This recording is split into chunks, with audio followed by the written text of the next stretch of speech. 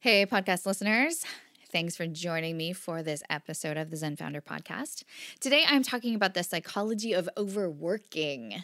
I've been thinking a lot about this, dealing with a little bit of it in my own world. Some of my overworking is driven by ambition, which I'm sure a lot of you can relate to. Not even ambition for money, just ambition to do the kinds of things I want to do. Rob and I are working on a new book this year. I am in the process of planning a big circus show. So if you are in Minneapolis or near Minneapolis in May, on May 4th, I am putting together a beautiful show at the Luminary Arts Center. And we're bringing in some guest artists, and it's just a whole thing. But it does contribute to this underlying conversation about overworking. So today I'm going to explore psychological drivers of overworking, which include inferiority or imposter syndrome, a sense of scarcity, a practice of avoidance, and perhaps a distorted understanding of what brings meaning and happiness. So I hope this episode serves you well. Feel free to reach out to me. Let me know what you'd love to hear more about, or if there are things in this episode you want to ask questions about. You can find contact information on zenfounder.com. And I am grateful to be in your ear. Thanks for listening.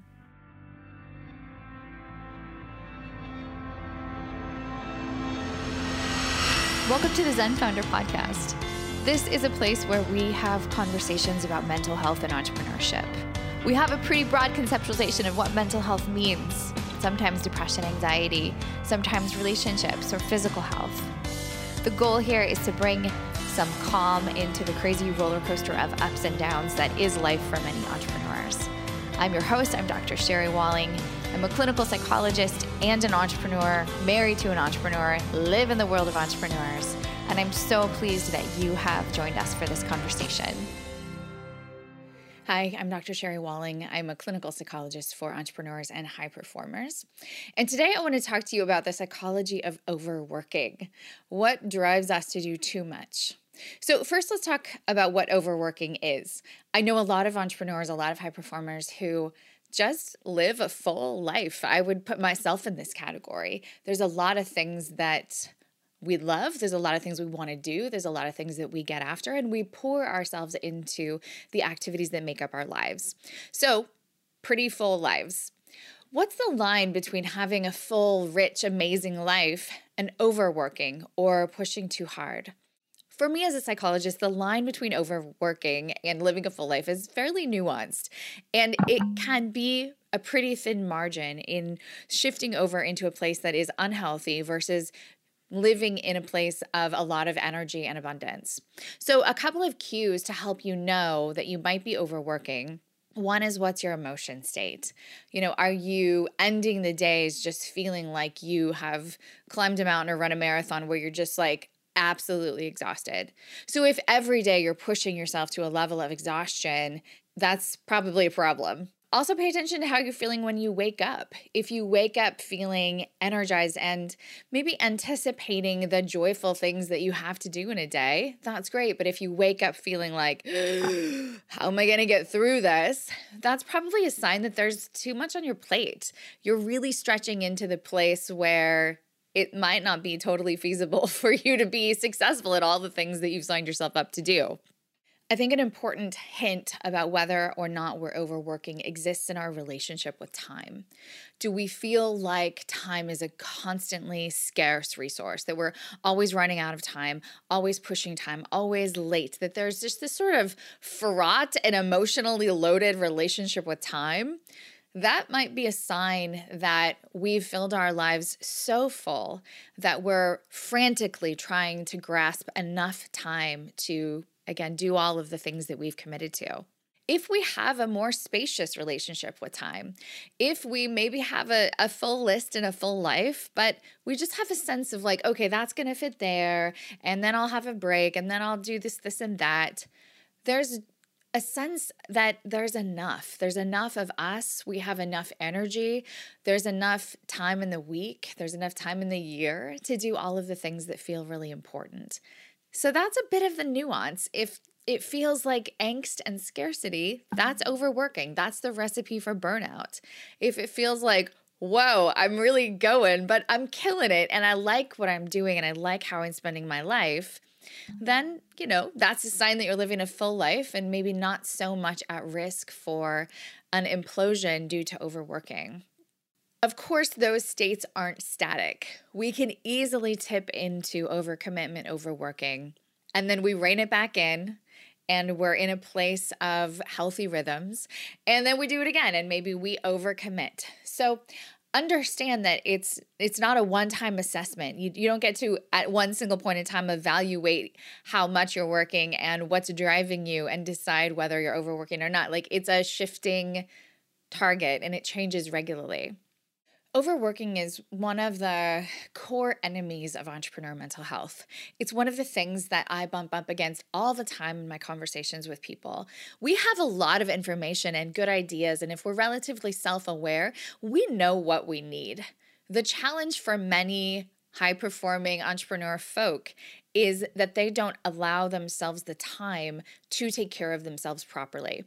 And so most of our burnout, most of our angst, some of our depression is really driven by not listening to what we know that we need because we over-prioritize the tasks of our work. We over-prioritize the commitments that we've made to other people at the expense of the commitments we probably should be making to ourselves.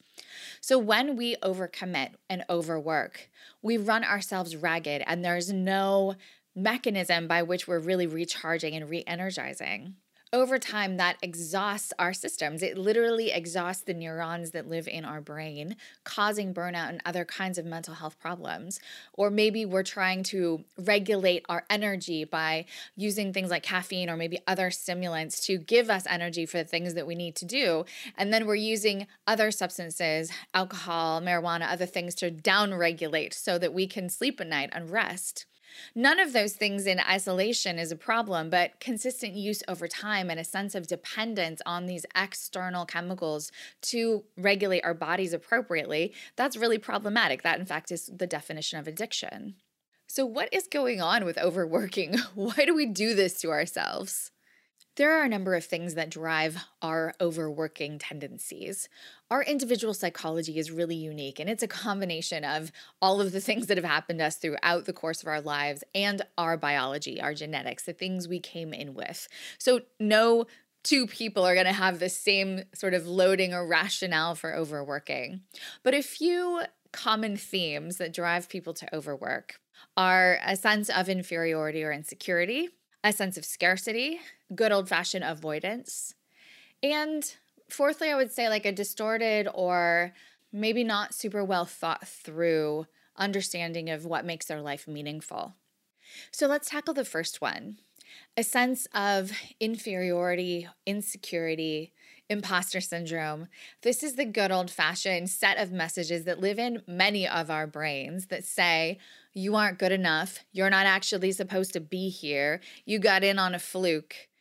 When we have those thoughts, that package of thoughts living in our brains, we are constantly trying to outrun it, to prove ourselves. So this is the classic sense of I have something to prove. Either I had a critical parent as a child that didn't think that I could be successful or was deeply disappointed in my lack of success in school. So then I spend the rest of my adulthood proving that I actually do have value and intelligence and can make them proud. These are the kind of stories that drive us at usually an unconscious level, but a sense of not being enough and needing to run, go, build, hustle in order to prove that we are a person of substance or a person of value. Usually we're proving it to ourselves. Usually the other people in our lives are either really not open to changing their opinions of us or just not thinking that much about us. This is something that happens internally. It's an anxious drive that says, I have to work hard, I have to fill my days, I have to make every minute count if I'm going to accomplish the things that I want to make sure that I am the person that I want to be. This is a deeply psychological driver, often with roots in childhood. And we often can assess this in ourselves by noticing the extent to which we compare ourselves to other people. Noticing the extent to which we are noticing who's noticing us, how we're representing ourselves on social media, how we're representing ourselves to our parents, to our partners, to our children. If we are working pretty hard to package our work or our progress in a way that people will see us in a positive light, it's a yellow flag. It sort of tells us something about what our motivations are, and they may be coming from our sense of inferiority or imposter syndrome. Another driver of overworking is a sense of scarcity. And this can be scarcity with money, scarcity with time, but a sense that you just don't have enough of the resource that you need in order to get to where you want to be. So if inferiority is about not being enough, scarcity is about not having enough. So people fill their lives, push, push, push, in order to optimize every single moment, and in some ways, in order to outrun the sands of time. This sense of scarcity is maybe somewhat based in the actual numbers on the clock or the numbers in the bank account, but it tends to be a bit more existential. This tends to come from someone who has some complicated or unresolved psychological complexity about death, about the limited nature of our time here in this embodiment on the planet. And that drives some anxiety. There's a sense of urgency. I have to move faster. I have to use all my time. People overwork almost as a distorted attempt to optimize. They think they are living their best life, but really they are driving themselves so hard. They're missing the ability to really absorb and be present to the moments that they have. A third driver of overworking is the good old-fashioned psychological capacity for avoidance. And this is happening when someone is maybe unsettled or really significantly unhappy in one part of their life. Maybe their primary relationship or their relationship with their children is a source of a lot of pain and anguish. And so overworking becomes a way to focus attention on this one thing, on their work life, and not necessarily focus attention on this part of them that feels like an unsolvable problem or is a painful part of life. Work is kind of a great strategy for avoidance because it's reinforced by the world around us. Our external success can mask our pain or our sadness or our addiction. So if we have a secret addiction or having a secret affair, if there's something really unwell in some part of us, overworking, just throwing lots of energy into the functioning of our business is a nice way to just not think about that hard thing. You can really feel this pattern happening in your body when you do have the opportunity to stop, when you go on vacation, or when you have moments of stillness and silence, and this painful thing is sneaking in and taking up your time and awareness, and you have the desire to fidget, to move, to distract.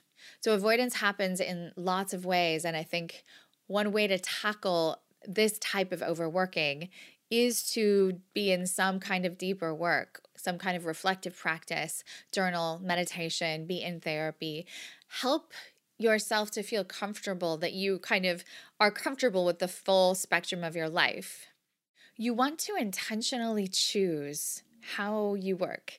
You want to decide how hard you press on the gas pedal and when you press on the brake. You don't want these other darker, unconscious psychological drives doing that deciding for you. You want to use your prefrontal cortex. You want to use the intentional part of your brain. So if avoidance is at play, you want to pay attention to it and then seek to integrate or heal that part of you that's driving it so that you can be more fully present in your life and in your work. The last psychological driver of overworking that I wanted to talk about is a bit of a distorted understanding of happiness. Many of us, if we've grown up in the US or other Western cultures, have really been indoctrinated into a way of seeing the world that our value comes from what we accumulate or contribute. Our value comes from our work, from how hard we hustle, from how much money we make, from the successful ladders that we climb. And when we have that worldview, we tie our happiness and our meaning to the outcomes of our effort. There is some sociological research to suggest that this is actually a backwards way of achieving human happiness, that cultures that have more spaciousness and have more time and attention towards interpersonal relationships, towards art, towards things that are not necessarily super outcome oriented, tend to have higher levels of mental health. So we have this view of ourselves as being valued because of our capacity to push ourselves really hard. And the reality is that that is often not what makes a meaningful or happy life. So some of this is just sort of sociological programming. It's a way of thinking that has been implanted in us from very early on in our educational lives, where those who were successful in these traditional ways received the most accolades and were honored and maybe even loved best. So as little children, we've been indoctrinated into a way of being that says, if you are the best, if you work really hard, you will be loved. And this, of course, is the long road to happiness, because it's in being loved that our happiness and contentment and meaning often come. And it's in the reciprocal ability to love others well. So when we snare in or entangle our achievement orientation with our sense of purpose, we braid a couple of things together that don't have to be so fused. Of course, our work matters. It's how we spend a lot of our lives. It's our creative outlet. It's what gives us some amount of meaning. But the number of hours we work in a day is not the thing that makes us valuable as a human. One of the ways that we can assess whether this dynamic is at play inside of us is, when someone asks you how you are, do you say, "Oh, I'm crazy busy," or "I'm just busy"? And if you say something like that, how does it feel? Do you get a little bit of glee? I'm really busy. I got a lot going on. I'm really important. I'm really meaningful. Or is your relationship with that response a little different? I'm really busy, and it's oh, too much. I don't want that. I don't want that. So if you get a little bit of a dopamine hit, a little hey, when you say, "I'm really busy," that's something to watch out for. That may be a sign that you have woven together your sense of busyness, not even the outcome of your business, but just the existence of your busyness with your sense of value as a human. I am a big fan of living a full life. If you know me or my work at all, you know I push it pretty hard. I'm a circus artist. I run a business. I'm working on a book. I have a wonderful set of relationships with my children and my husband and my friends. My life is really full. It's like a get up at 5:30 and hit the ground running kind of life. So I understand, and I don't want to pathologize people who are just let's get after it. Let's see how fast this life can roll. But I do want to be really nuanced in drawing awareness to what happens when we just drive ourselves, when we overwork, and when we become this sort of uncompassionate, unhelpful, unloving slave driver of our own psyche, where we push, and fill a life in a way that really is more representative of madness than of joy. So if any of this resonates with you, if you think that you may be someone who is vulnerable to overworking, or you herd yourself in inferiority, scarcity, avoidance, or a distorted view of happiness, don't worry, you're not alone. You're in good company in the entrepreneurial community. And this can be a time to just rein it in, to begin to look at some of those drivers and their specific incarnation in your life, and pay attention to some of the strategies that you may know, or some that I mentioned, that may be helpful in healing that part of you that has that sort of unsatiated need, so that you can be more intentional and grounded and clear in your choices about how you work, how much you work, and how hard you push yourself. Thanks so much for listening. I appreciate you. If my team or I can be helpful to you in your exploration of overworking, please reach out. You can find us at zenfounder.com. I also have a newsletter that goes out every couple of weeks and has some of these tips and tricks and tactics to help make the entrepreneurial life a little bit easier. Thanks for listening. We'll be back in 2 weeks with a new episode of the podcast. In the meantime, feel free to check out zenfounder.com for lots of resources about the kinds of conversations that we have on the podcast. You can get information about working with me, about maybe joining a Zen tribe. It's sort of like a mental health boot camp for entrepreneurs. We also have lots of content on our blog, links to resources in our courses and books for sale. So check us out there, and we hope to provide anything and everything that you might need to make the entrepreneurial life a little bit easier.